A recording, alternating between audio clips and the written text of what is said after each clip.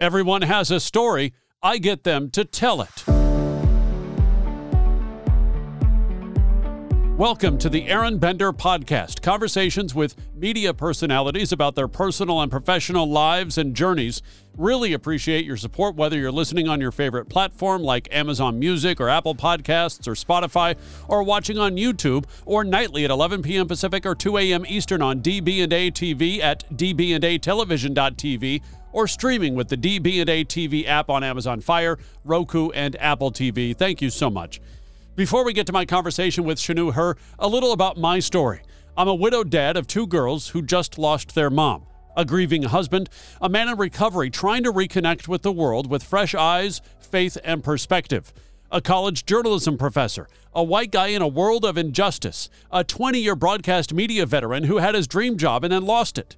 A year and a half ago, God gave me a gift, an opportunity to stop, step back, and breathe so I can learn about love, vulnerability, forgiveness, grace, self-care, patience, and understanding. Chenue is a TV news reporter at 11 Alive in Atlanta. We first talked for the podcast back in March, but that was a brief conversation centered mostly around the spa shootings in the Atlanta area and the Stop Asian Hate campaign. In this conversation, we dive into Chenue's fight with COVID, growing up in Minnesota, self-care as a journalist and son of Hmong immigrants, his meme fame, and his growing sneaker collection. But first, an update on the spa shootings case and how Chenue's been doing the last couple of months. Yeah, so the latest this week, we found out from Fulton County as well as Cherokee County, because remember, there were two different sites of the shooting, so they were in different counties. And so this week, grand juries from both counties indicted him on several murder charges, and also the district attorney in Fulton County is seeking hate crime charges as well as the death penalty. So that's been sort of the big news this week. And just yesterday, I actually interviewed there was one survivor. He was shot in Cherokee County, and the husband of one of the victims, right? So he was there by himself. His wife was not there. Oh, okay. So he was actually shot as well, and but he survived. And so yesterday I interviewed him just to sort of get his thoughts on the latest. And yeah, so that's been the big news this week. So we'll see what comes next after this. But no, I've been good since. Just trying to stay on top of this, and just still trying to be mindful and keeping my eyes and my ears open to anything in the community that they may want to come forward and speak on. So I feel like, and it's probably, has that been 6 weeks? Yeah, just about. Yeah. Okay, I feel like right after that, when we talked, there was not a lack of energy, because I don't feel like that's an accurate portrayal or representation, but it was just kind of a drained energy, kind of just like, oh. Yeah, it was just it was somber. And I think for a lot of Asian Americans at that time, whether you were a journalist or a business owner or someone in politics, a legislator, I mean, I think we just collectively had this sort of emotional exhaustion. And that's a great way to put it. Yeah. Right. So yeah, that was just kind of how we all felt at that time. You also have such a special connection with your hometown of St. Paul, Minneapolis, which was also in the news in the last few weeks with the Derek Chauvin trial, in the George Floyd murder. How did you take all of that in? Yeah, I think for me, it really helped that I have a lot of friends that work in journalism there. And so I was able to really kind of take things in factually. And I think that really helps me because I'm in journalism. And so for me, when I can take things in factually like that, and because it was covered over a period of time, I think that really helped me kind of process everything. But yeah, I mean, when you see your hometown on national news like that, and you just kind of see everything that's been happening over the past year, it's a lot, because it wasn't just even the Derek Chauvin trial, but there were shootings that happened before then too. So it was just a lot. And then I think Dante Wright was just, Yeah. I mean, pretty much down the street. Yeah, it was just right in a suburb, right outside Minneapolis, and so yeah, I mean, I commend my friends who work in journalism there because it's just one thing after another. But also, I feel for the people that live there, the people I know growing up who are still there, and so it's a lot to be in the spotlight all the time like that. How do you separate your journalism hat from your I'm a person and I care about other people hat? Yeah, I mean, that's a good question. I try to, on my off time, I try to unplug a little bit.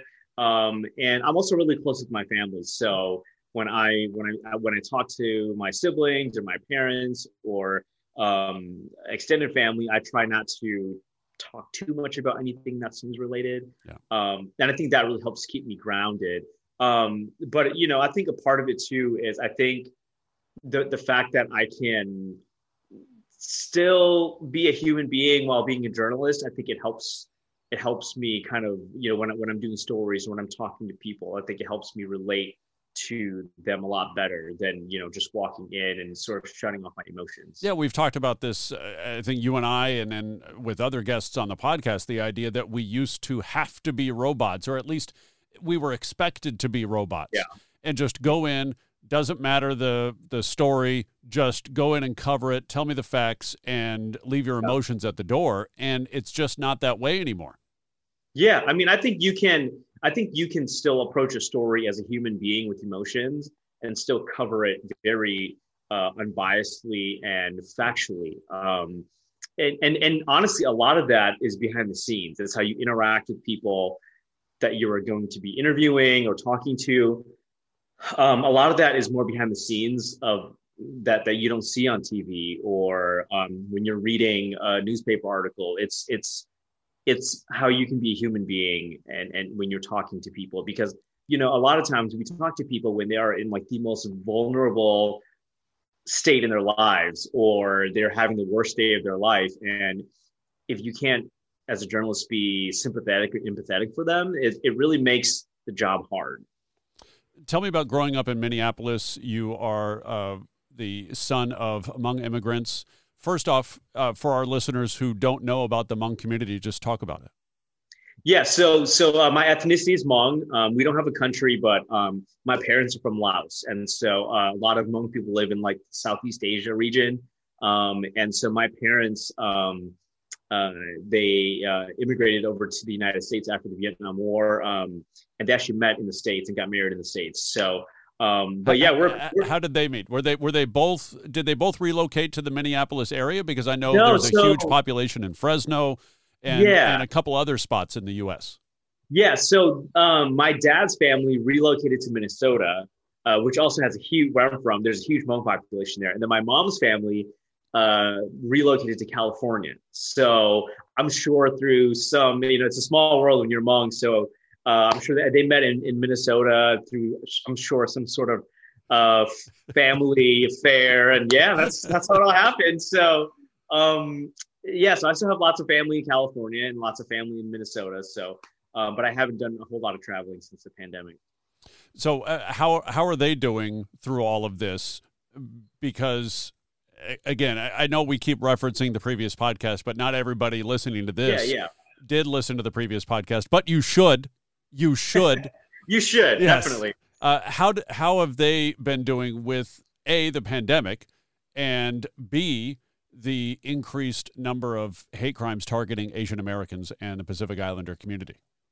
Yeah, I think initially with the pandemic, I think I know like my parents and all the elders in my family, I think they were very scared, like a lot of people, because there weren't a lot of answers. And also at the time, the information that was coming out wasn't also translated very well. So there was lots of fear as to, what this was all about. And then on top of that, you're right. I mean, we start seeing the Asian American hate crimes rise. And so, like when my aunt recently called me and she was, making sure that I don't, go to the store at night and things like that. And, I think when it's your own family, like living like that and sort of having these thoughts, I think it makes it a lot more real. And so, but my family, pretty much everyone in my family has since been vaccinated. And so I think with the pandemic, I think they're really starting to feel a lot more at ease about it. And also we have lots of Hmong doctors and stuff in the Twin Cities who've done really good, just like outreach and campaigns and getting everyone vaccinated.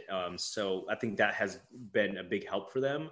But I think right now they're a little bit more worried about just like the hate crimes and all that. So, my mom and my dad and my aunts are all very like, they get on me a lot about making sure I don't go places alone, especially late at night and things like that. So, and we're recording this just a few hours after the CDC said, "Hey, by the way, if you're fully vaccinated, masks off, baby, let's go." Yeah, let's go. What was the? I want to go back to like. I'm probably going to take all this out. It's fine. I want to go back to because as you were talking, I'm thinking about also the idea that, immigrants into the U.S., they often come from countries where the government is not to be trusted, or if you do trust the government, it's kind of with a grain of salt. What was that transition like for them as you've had conversations with them, growing up and whatnot, but also during the pandemic, the idea that, hey, the government says this, we should do that. And what was that? What were those conversations like? I think I've always noticed that, like, growing up, my parents were, they weren't super skeptical of the government or anything like that, because you're right. I mean, you keep in mind that they grew up and are from a country where they weren't treated very well. So they get to the States and this is like better than anything they could have imagined. The technology is a lot better.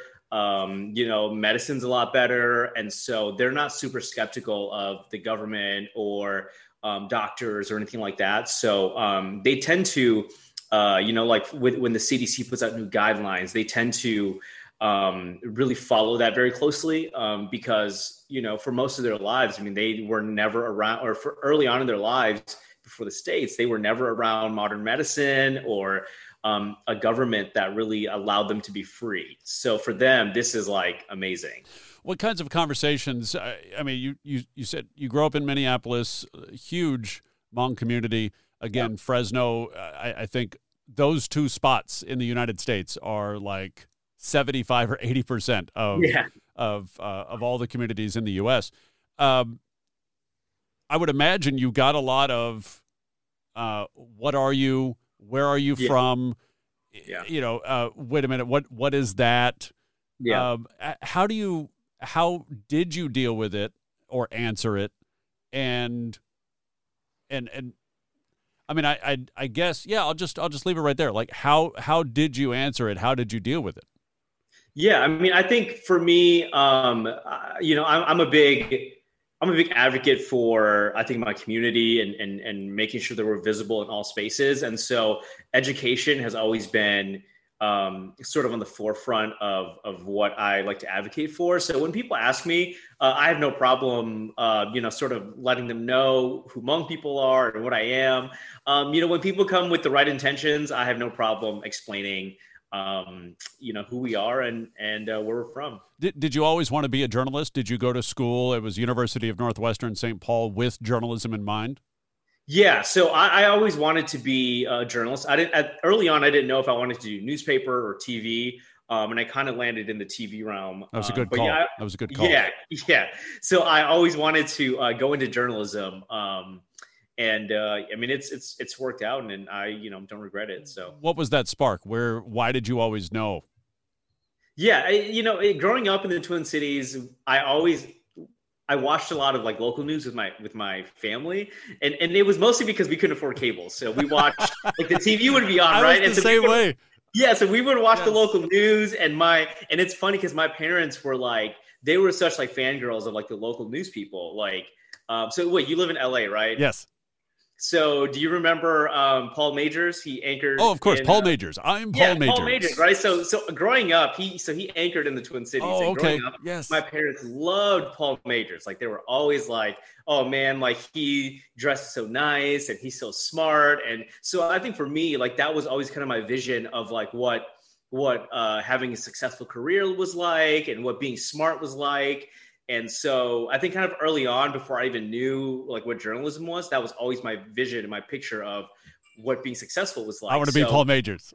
Yeah, pretty much. Yeah, I want to be Paul Majors. I want to be on the news. And so I think once I got old enough to kind of realize, oh, like this is what journalism is. There was no turning back. Do you have an idea of maybe going back to the Twin Cities to report there? Is that your dream? Like growing up in LA, my dream was to go get experience somewhere else and come back to LA. What about you?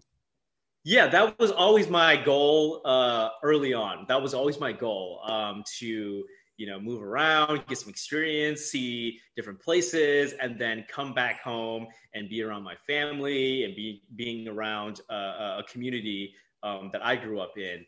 But now that I'm in Atlanta, we'll see. I mean, I really like Atlanta. I never really thought that my career would take me to a city as big as Atlanta. And so I'm enjoying it here. And, I've had this talk with my parents before because like they're always asking like, oh, when are you going to move back? Or do you want to move back?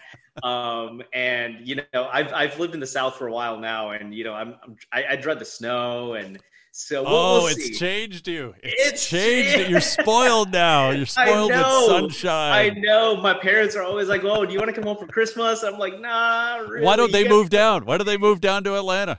Exactly. So, I mean, we'll see. It's the thing about this business is that things change all the time, and so I try not to always have like a set plan, just in case things change. But I'm like super happy where I'm at, and I love where I'm at, and so.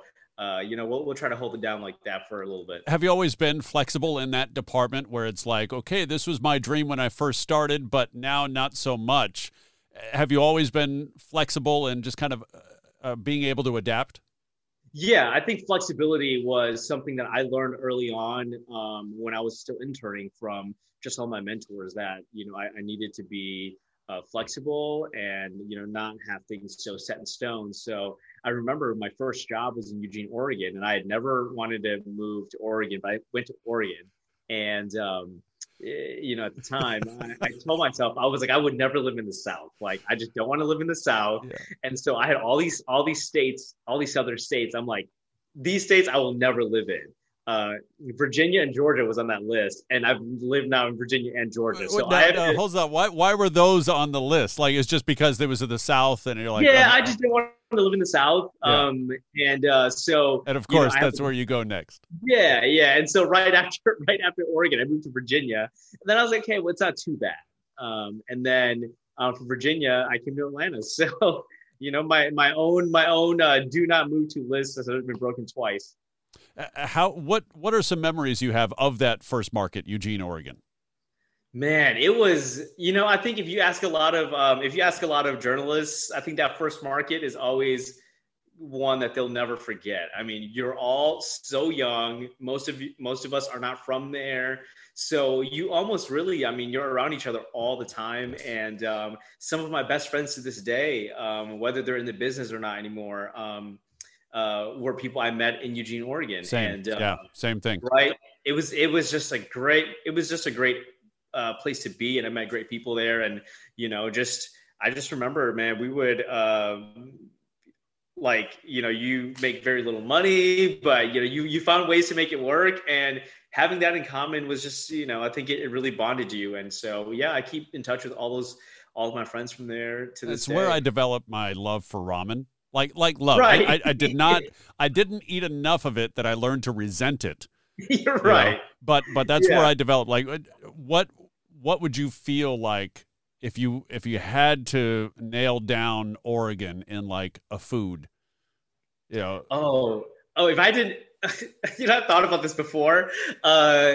Probably like just plain oatmeal. Like that's what it is.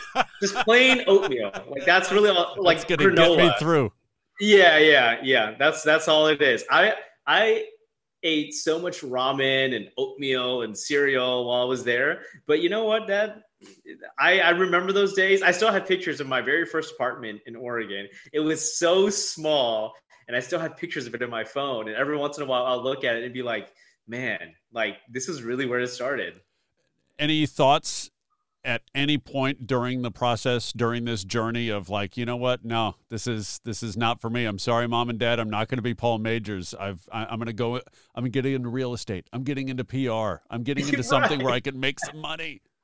Yeah, I mean, I've definitely had a couple of those moments along the way, and it wasn't ever because I felt like I didn't love journalism anymore. I think it was more so times where I felt like, man, you know, I just don't want to miss any more events with my family, or you know, it was more so things like that. It was the first years with those holidays. You work the holidays because you're the new guy. You're the single guy. You just exactly. Yep. You know, and because of that, you know, I've never felt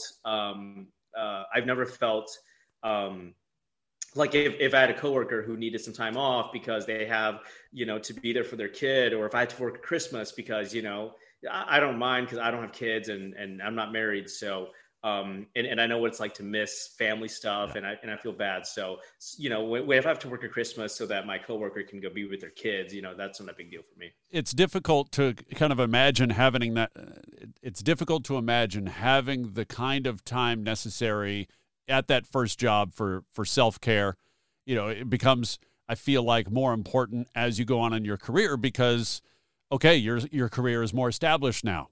Yeah. You know, was that even in your mind back in Oregon, or it was like 18-hour days? I know I got to do it, got to pay the dues, because that was also the mindset that's kind of pounded into you in college.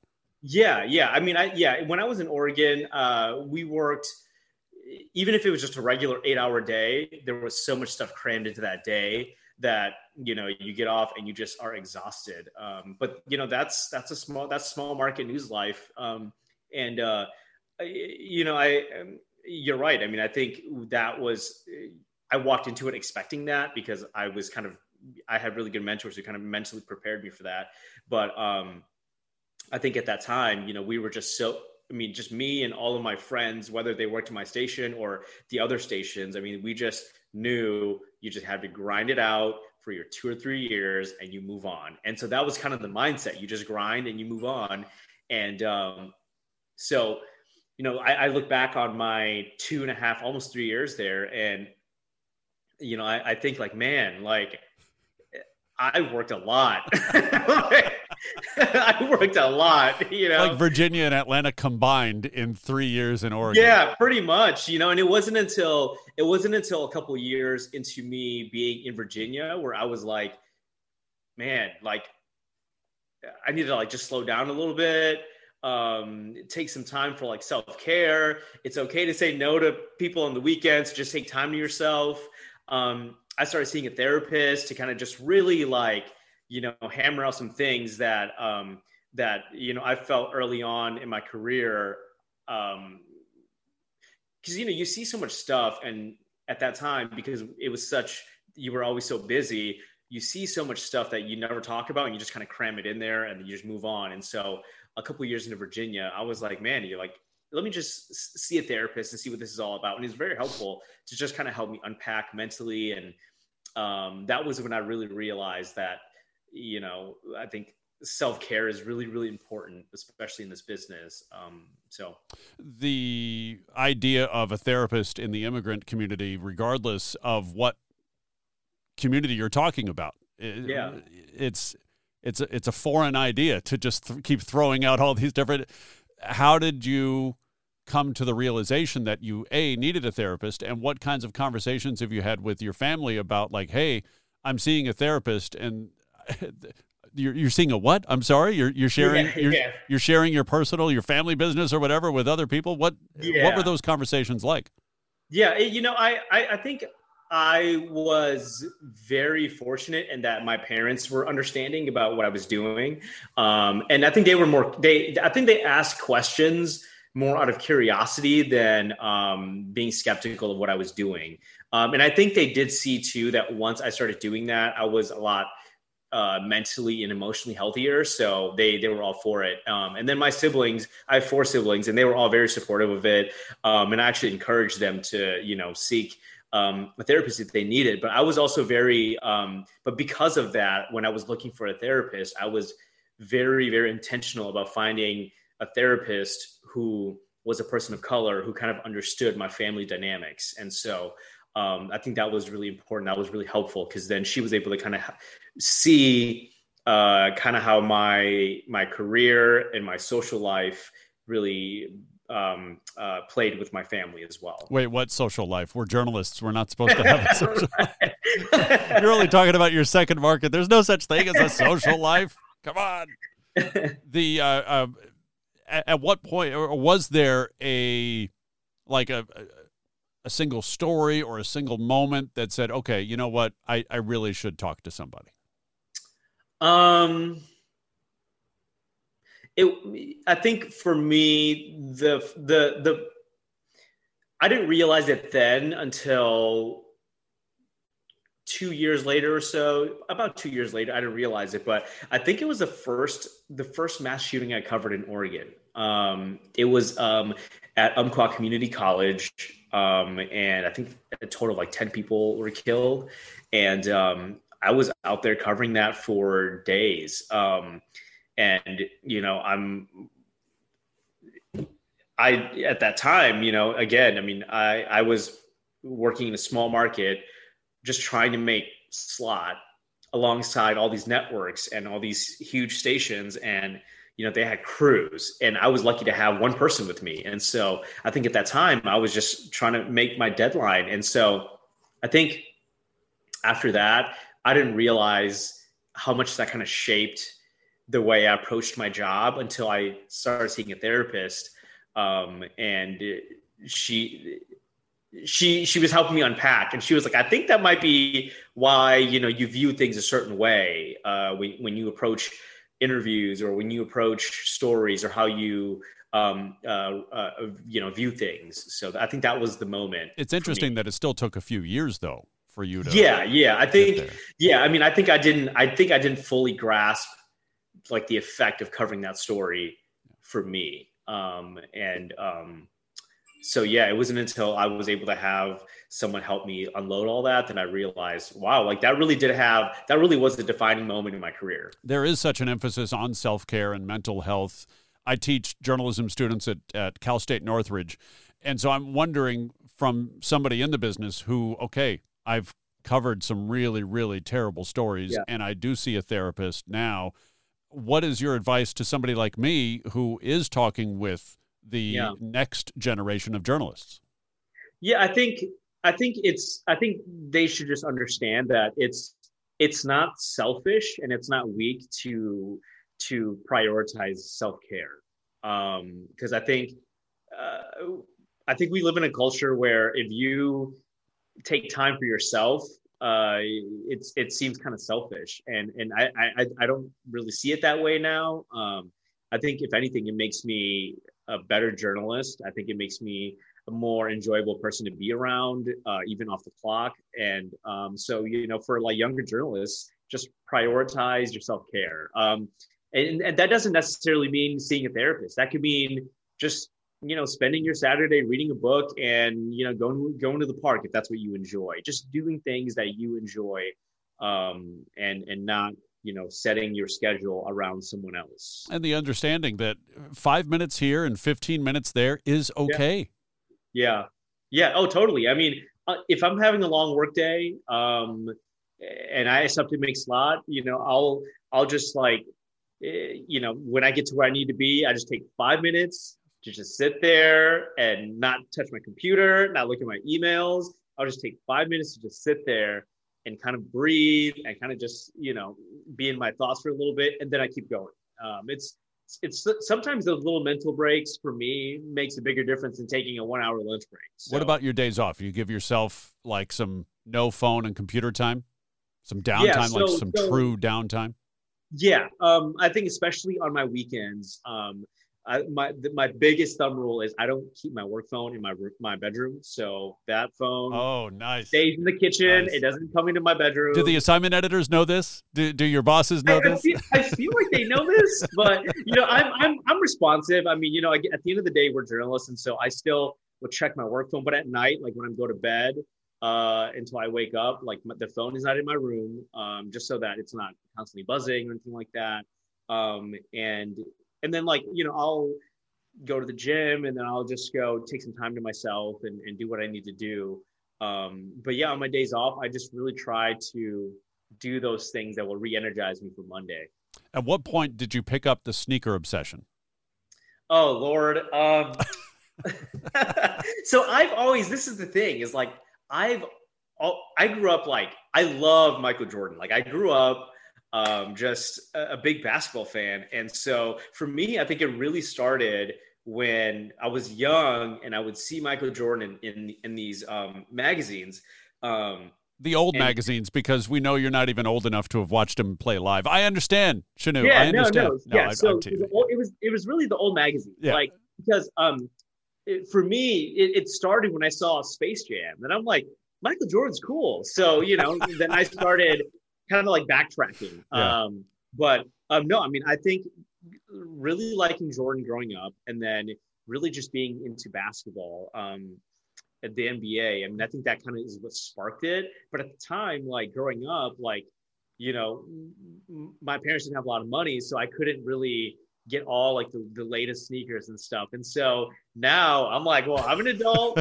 I have no kids, no pets, really no one else to be responsible for. So yes. I'm like, so like I have some sneakers some retro Jordans that I bought that I remember as a kid, like really wanting them. And some of them have been re-released recently, and like, I just had to have them, and so it's been kind of cool to like just be able to collect all that. No, so I'm not a sneakerhead at all. So you could throw out all these kind of model names and everything like that. And I'd be like, oh yeah, no, that's cool. Okay. But I'm going to tag this in such a way that somebody's going to find this. Okay. Somebody's going to find this clip, and they're going to know exactly what you're talking about when I ask you, like, what are a few of your favorites in your collection, and what are some of like your white whales that you just haven't gotten yet, but you're trying? Okay, so I would say right now, I have mostly Jordans, like retro Jordans, but I would say my most like prized possession, and I haven't even worn them, and I looked for them for years, and I finally found them when I moved to Atlanta, is a pair of classic Reebok pumps, the Michael Chang pumps, because Michael Chang, wow, nice. Yeah, they're like that amazing. That is a throwback, man. It's a total throwback. Because I would say, like, I think for me, like, the earliest Asian American pro athlete that I can remember that was really prolific in American sports is Michael Chang. And so I really, really wanted these classic Reebok pumps. And so for years, I would say probably 5 or 6 years, I looked for them and I could not find them, like in good condition anyways. And so I moved to Atlanta, and my cousin who lives in Portland was like, hey, have you been to the store in Atlanta? He was like, I think they have those pumps. And he sent me a link, and I found them. They had one pair left in my size, and I bought them. Oh, in your size too? Like in my size too. Now, would you have bought them if they were not in your size, but they were in good condition, because you're like, I've just got to have them? Yeah, they were brand new. Yeah, even if they weren't my size. Brand new, never been worn. Dude. So, and the box is all beat up, but the shoes are brand new. And so, yeah, no, I would have bought them even if they weren't my size, because my ultimate goal with that pair of shoes is I really don't want to wear them. I want to see if I can eventually have Michael Chang sign them, but then I just want to like put them away. Yes, yeah, on the wall behind you, some sort of glass case or something. Yeah, yes. I want to just put them away. What's the likelihood that you can get him signed? I don't even know like what he's doing now. I think he lives in California, and I think he just does a lot of like nonprofit work now. Through tennis and other sports. Send them to me. I'll just stalk him for like a week. Be like, that would be amazing to just get these signed, right? No, I love them. So I've never worn them, but I think I don't have them, but I just want a pair of like the classic Chicago Jordan ones, the red, black, and white. In my opinion, I think that is the most iconic sneaker of all time. I don't have a pair. It's a lot. Why not though? Like what has stopped you? Is it the price? Is it the availability? It's definitely it's definitely the price. I mean, you can't find them for retail, so Right. I would have to buy them in the resale market, and it's just a little out of my price range right now. So someday, I think I might just like buck up and get them, but I would say that right now, for me at least, that's like a grail that I want. For safety purposes, we're just going to claim that all of your sneakers are safe off-site in some kind of security behind armed somewhere guards. in Atlanta. What's the most you've spent for a pair of sneakers? The most I've spent to date, is probably a little over 500. Oh, that's not bad. I've heard. Yeah, okay, that's not bad. Yeah. I was expecting when you started saying 5, I'm like $5,000. No. I'm not quite there yet. Yeah, no, just a little over 500. You know, I still try to keep it modest because I still have other financial responsibilities. Yes, so. Exactly. You may not have like little financial responsibilities running around, but you still need a roof over your head, and you still need to pay for all the armed guards and security around the shoes that you already own. Exactly. Yeah. One thing we didn't. Oh, go ahead. But I was gonna say, I have a lot of Jordans, but I think the pair that I wear the most is probably just a regular pair of New Balances. They're just, you can't beat them. Did you really just drop a New Balance while we talked about sneakers? I did just a regular pair of dad shoes, New Balances. Those are my. I'm just going to cut this out because you might have just lost like 80 followers on Instagram when they hear this. Like, yes, he's got all these shoes. By the way, I rock New Balance. That's okay though. It's okay. You're looking down like, hey, they're comfy, man. They're comfy. Yeah. The one thing we didn't talk about last time that I was kicking myself for is you not only had COVID, you were knocked down for the count. Yeah, it was rough, man. It was rough. Yeah, I got it last June, and I remember I wasn't feeling well one day. I had just a really bad headache, and I was really tired, and so I called out sick from work, and I just could not go to work, and so it kind of freaked me out because at that point I had been doing so many COVID stories, and so I knew all the symptoms, and so it kind of freaked me out, and so I just did like a double check on like the CDC website, and I'm like, I think I might have it. Checking all the boxes. Yeah, I was like, I definitely have it. I think so. I went and got a test that day. And it was going to take a couple days for the results to come back in. And so a couple days go by, and the results hadn't come back in yet, but I was so sick. I actually FaceTimed my sister, and like before I can even say anything, she was like, "Are you sick?" I was like, "I don't feel good at all." She was like, "Dude, I think you need to go to the ER. You don't look good." So I did. And when I got to the ER, at that time, I mean, it was so strict at the hospital here. Yes. I pulled up, and the check-in station is outside. And so they took my temp, they checked my oxygen, and the woman checking me in, like she looked at my numbers, and she was like, "Don't go in the waiting room." And she picked up a walkie, and she was like, we have a patient that just walked in. We need to get him in the back right away. And so they just like walked me back there and threw me on the bed and like put fluids in me. And they did a COVID test right away. And I was in the ER for probably 6 or 7 hours, just knocked out. And sure enough, I had COVID. And so I was home for 14 days, just like, so from the ER, fluids, all kinds of things, and then sent home? Yeah, so they did all that, and then they told me, you could stay if you feel like you need to, but 6 or 7 hours in, I felt a little bit better because they had me on fluid, and I also had pneumonia too because of the COVID. Oh, hey, by the way. Yeah, so they were like, yeah, so you have COVID and whatever. Oh, and by the way, these are the X-rays of your lungs. You have pneumonia, so make sure you take this medication. It was rough, and so. The doctor, was checking in on me, and he was like, we can release you if you want, but you can stay. And at that time I felt good enough to leave. And so I came home, and then I was just in bed for 14 days, and that was that. Did you tell your sister first because she was the one you had talked with, or did you call your parents? What were those talks like? Yeah, so I texted my siblings in a group chat. I'm pretty sure. I said, "Hey, I have COVID," and so at first I think they didn't believe me. Like I was thinking the same thing. The three younger siblings, I think at first they didn't believe me. It was my older sister who I initially talked to, so she had already physically seen that I didn't look good, Yeah. and so she was like more worried. But my three younger siblings thought I was kidding, and so I was like, "No, I like legitimately have COVID. Like I'm bedridden." And I was like really sick for about a good week and a half. And my work was great. I mean, like my managers checked in on me, like they would call me and check in on me, and my coworkers were constantly asking like if I needed them to drop anything off at my door. And so, I made it through, but it was definitely scary because I think at that point I've been covering so many COVID stories, and I'd heard how serious it could be for some people. And at that time there was this belief that young people will be okay, and I mean, at the time I was 29, no medical conditions. I've never been that sick in my entire life. And it really knocked me out. You mentioned you're not the oldest, but you are the oldest male. What kinds of pressures do you feel as the oldest male of 5 kids? I think I have an older sister, and I think she's always really set the bar really high because she's like crazy smart.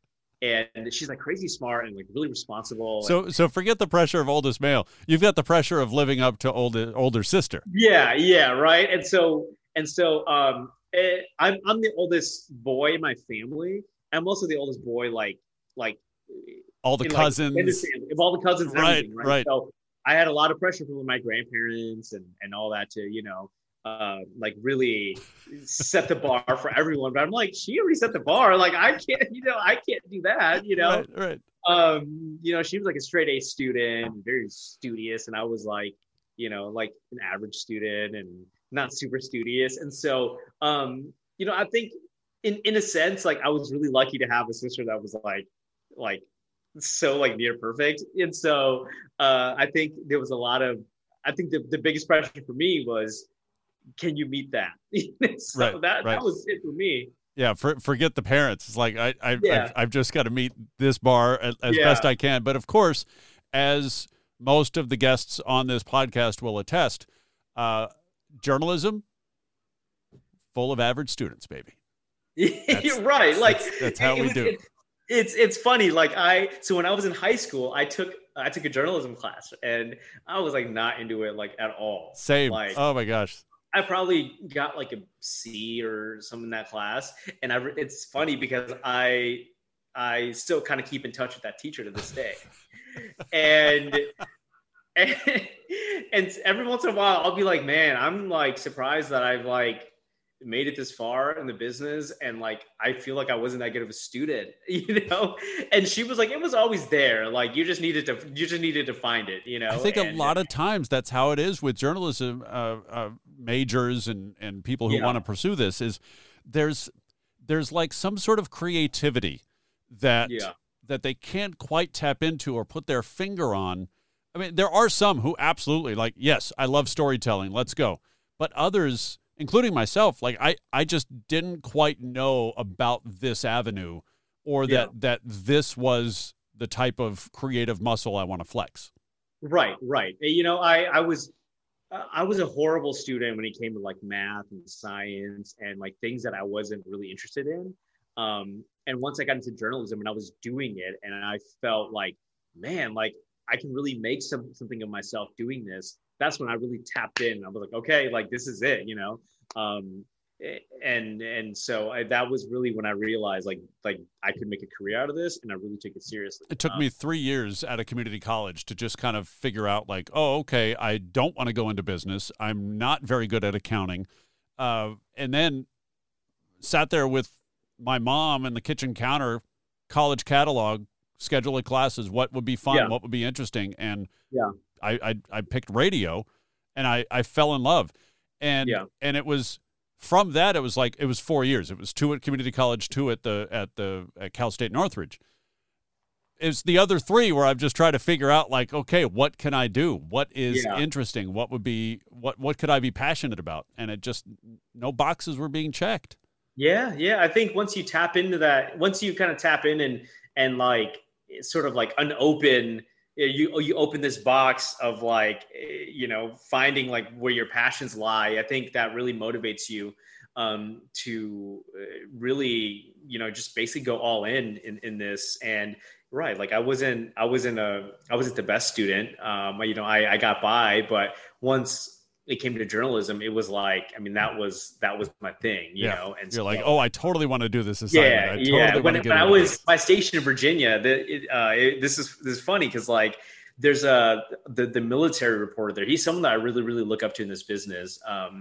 He's been in the business for a long time. Yeah. Shout him out. What's his? Mike Gooding at WVEC in Norfolk, Virginia, the military reporter, one of the best reporters I've ever worked alongside. It was funny because he was telling me one time, it was almost in like a bragging manner. And I appreciated it so much because he's like a Virginia broadcasting like legend. And he was like, I went to Old Dominion, and he was like, I graduated there with the lowest possible GPA you could have to graduate to this day. And he like when he talked about that, and I was just like mind blown, because I was like, Mike is one of the smartest people I've ever met in this business. I mean, this dude is brilliant, and I think that for me, like as a young journalist at that time, I think that for me really was like, it was really like an eye opener, because there were times where like around that time of my career, there were times where I felt like I wasn't as smart as everyone, because I had coworkers who had like master's degrees and some coworkers who went to very prestigious J schools. And so there were times where I'd be like, oh, I'm not as smart as, so-and-so. Yeah. You get this imposter syndrome. Like, I'm here, but I don't belong. Yeah. Cause and so I remember when Mike told me that, I was like, no way. Like, you're like the smartest dude like I've met in this business, And that really was a bright spot just in my career, having a veteran like that really be so candid about that. This may be old school on my part, and I'm just throwing that out there. Do you ever have any suggestions to change your first name? Oh yeah, I mean it's definitely come up, and I have a hard firm no. Like it's yes. if a station or if a manager feels like me needing to change my name was something that needs to happen for me to get a job, and I think that's not necessarily somebody you want to work for, right? Yeah, right. Exactly. I think it's just best that we don't pursue that. I mean, it's a little easier now. I mean, you're 3 markets in. So it's like, hey, it's been fine for these 3 markets, but I would imagine going into your first market, or even at University of Northwestern St. Paul, the idea like, hey, Chenue, let's maybe consider some sort of name change. Yeah, I think early on in my career, I would have been okay with it, because I just wanted a job, and so right. Somebody says, hey, let's call you Steve. Right? Right. I was like, whatever it takes. I just wanted to get my foot in the door. But I think now, like you said, I mean, I've been in the business for a while now, and I'm 3 markets in, and I don't think I would do it now. And, I think I am very lucky that like I'm a part of AAJA, and they've been very, very good about supporting AAPI journalists in things like this. And so, I think now, like, I just wouldn't do that because when I, like, say, for example, if I ever move back home, or if I'm in a market where there's a lot of Hmong people, they see my name and they automatically know that I'm Hmong. I mean, that happened when I moved to Atlanta. I was on air for maybe a week, and people started DMing me. They're like, "Oh my God, you're Hmong and you're in Atlanta." And yeah, it was great. Yeah, just the idea, like, okay, maybe you change your first name, maybe. Yeah. But definitely not your last name, because that is your heritage. That is you. I mean, there are only like a dozen last names in the Hmong community. Yeah. There's 14. 14. Yeah. Yep. And so it's like people see her. It's like, okay, that's my guy. Yeah. 14 or 18. It's like 14 or 18. All right, I'll have to Google it right now. Hold on. I'm pretty sure I'm just gonna go Hmong last names. Let's see. Of course, there is 18. 18, yeah, the 18 clans or council, the 18 council. Okay, Yeah. now here's the thing, though. I just Googled, Hmong last names, Hmong surnames. Yeah. Okay. Yeah. Now, if I Google your name, and in doing research prior to this, okay, you Google Chenue, her, and then the first autocorrect suggestion or the first autofill suggestion is meme. Oh, gosh. Seriously. Oh, seriously. I'm never going to live that down. I'm never going to live that down. Which is what you tweeted, like, I don't know, 2 years ago or something like that, or whatever it was, like a year later, and it's still here. It's so funny because, like, at least once a year, that tweet will just take off. Like, I will get notifications for a week that people are liking it, retweeting it. It's crazy. And it was funny because when I first tweeted that, it took off and it was getting retweeted a lot and shared and liked. And then it kind of died down after like a week. And then Chad Ochocinco retweeted it. And that's when it blew up and it became a meme. And so it was, if you spot this guy, call police, U.S. Marshals are looking for him, and he may have been in Hampton Roads. Now, here's the thing. The original tweet is not the picture that usually gets associated with it. And that's the part that gets changed most often, right? Yeah, is the picture. So the original tweet was that, and then it had a link to our web story, and then it was the guy's like crazy mugshot. Oh, super tattooed. It's like every SoundCloud rapper combined into one. Exactly. Yeah, exactly. And so that was the original tweet, right? And then and then somewhere along the line, like someone photoshopped another picture over it. And so it was funny because like there's like random people that I went to like middle school with who will like message me on Facebook and be like, hey, you're a meme. It's so funny. Now, if somebody, I will include a screenshot of this for DB&A TV and YouTube. So if you're listening to this, then go find the video of this, or I'll probably just link that original tweet or whatever in the show notes for the podcast, because that's the last thing that I expected to find when Googling you, to find like, okay, let's see where he worked first and let's do this. I will admit I was nervous. I was genuinely nervous clicking on Chenue her meme because I had no idea what was going to come up. No clue. It's, at first I was like, I think that was really like the first tweet I had that like really like blew up. And, I blame Chad Ochocinco because it died down and he retweeted it and it just blew up. The one I saw was from Dana White. He retweeted it too. Yes. Yeah. A couple like famous people retweeted it, and it really just took off from there. And so every once in a while, like, it'll get revived and people will find it. So I'll have to Photoshop my picture in there, and then maybe that'll go viral, and maybe people will find the podcast. Why not? We'll throw it out there. Do it. You and I have connected via DM in the last few weeks over your going to some vegan restaurants in Atlanta. Yeah. Now, are you vegan? Do you try to like, okay, meatless Mondays or this or that? No, so I'm not vegan, but one of my very good friends and mentor, shout out Joy Lim Nakran. She's an anchor at Court TV. She just moved to Atlanta, and she's vegan. And so when she moved here, we're gonna go catch up and have dinner together. And so she's vegan, and so she found a restaurant, and we went. I'm not like vegan food is nasty or anything like that, but I was cool with it, and so we went, and I had a good time. I don't have any dietary restrictions or anything like that. I just try to be a little cautious about what I eat. So Mama K Vegan in Atlanta, that's where I think you went. Yeah. Yeah, it was good. It was good. It was a Malaysian vegan restaurant. And I've been to Slutty Vegan in Atlanta, and it was like that. It feels like eating it doesn't feel like eating vegan food, whatever. If you walk into a good place like that serves, quote, vegan junk food, if you didn't know it was vegan, then you would not be able to tell the difference. That's not how at far all. it's come. If this was 2005 or 10, you're not getting that. Maybe one or two places here and there who have found, the secret, but by and large, you're not getting that. Yeah. That's what my friend was telling me. She was saying that, her being vegan in 2021 is so easy because even if she's on the road, she was like, basically any chain or grocery store or anywhere you stop will have some sort of vegan option. And so, and it's interesting because, you go to the South, you say vegan, it's like it's a foreign language. I know you're in a major city in Atlanta, so it's a little bit easier because you've got, so it's a melting pot, if you will. But, it's so much easier now just in general.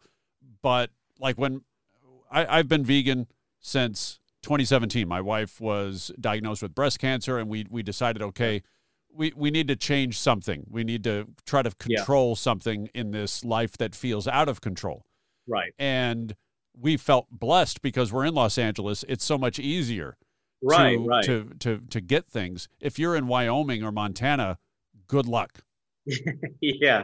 It's I think my friend was saying that, a lot of, we may not realize it, but like a lot of, especially the processed meats that we eat, like a lot of it isn't even fully meat. So, you can really easily like mimic that, in a vegan fashion. I mean, if you want a full-blown steak, that's going to be hard to mimic, but just like the sausages and the hot dogs and things like that. Yeah, really I draw the line at like tofu steaks. Let's not get carried away. The tofu steaks. Right. I understand that that's a portobello mushroom. I get it. It doesn't taste anything like the steak that I used to enjoy. Not at Just all. Stop it. Did you feel any sort of health benefits after you switched over? I lost 20 pounds in 3 weeks. Wow. Yeah. Okay. Yeah. I mean, just that's how I start telling people, like, because we stopped with the junk food, we stopped with the processed stuff, a lot of the processed stuff. Now, here's the thing with going vegan, you can still go heavy on the processed because, like you said, if it's mimicking meat, it's likely going through some sort of or heavy processing. But more energy. I was down under 200 pounds for the first time in several years, dad bod and all that stuff. Yeah. But 20 pounds in the first 3 weeks, and then anxiety and stress helped me with the other 20 pounds after that. But, and now if, we're recording this on Thursday, May 13th, this is going to get posted soon. So, I'm on a raw vegan diet just for this week. Maybe next week, because I want to reset. Yeah. I was still going too heavy on the processed stuff. I just felt heavy. I just felt just kind of drained. So anytime you can change your diet, whether it's vegan or something else, but anytime you can change your diet for a week or 14 days, you're going to feel a difference. You're totally going to feel a difference. Yeah. It's last March when the world shut down, I was so scared. I was like, oh man, like I don't want to because I can't go to the gym. I can't do anything. Yeah. I don't want to put on a bunch of weight, sitting in the house and working from home. And so I was like, just like your thought process, I was like, the one thing I can really control right now is my diet. So I need to like do something different. And, I'm not vegan. But ramen and oatmeal, baby. Ramen and oatmeal. Let's go back to basics. That's right. I was like, oh man, like what do I do? Okay, so I thought I could still go and walk outside. I can go walk in the Beltline and get my exercise in that way.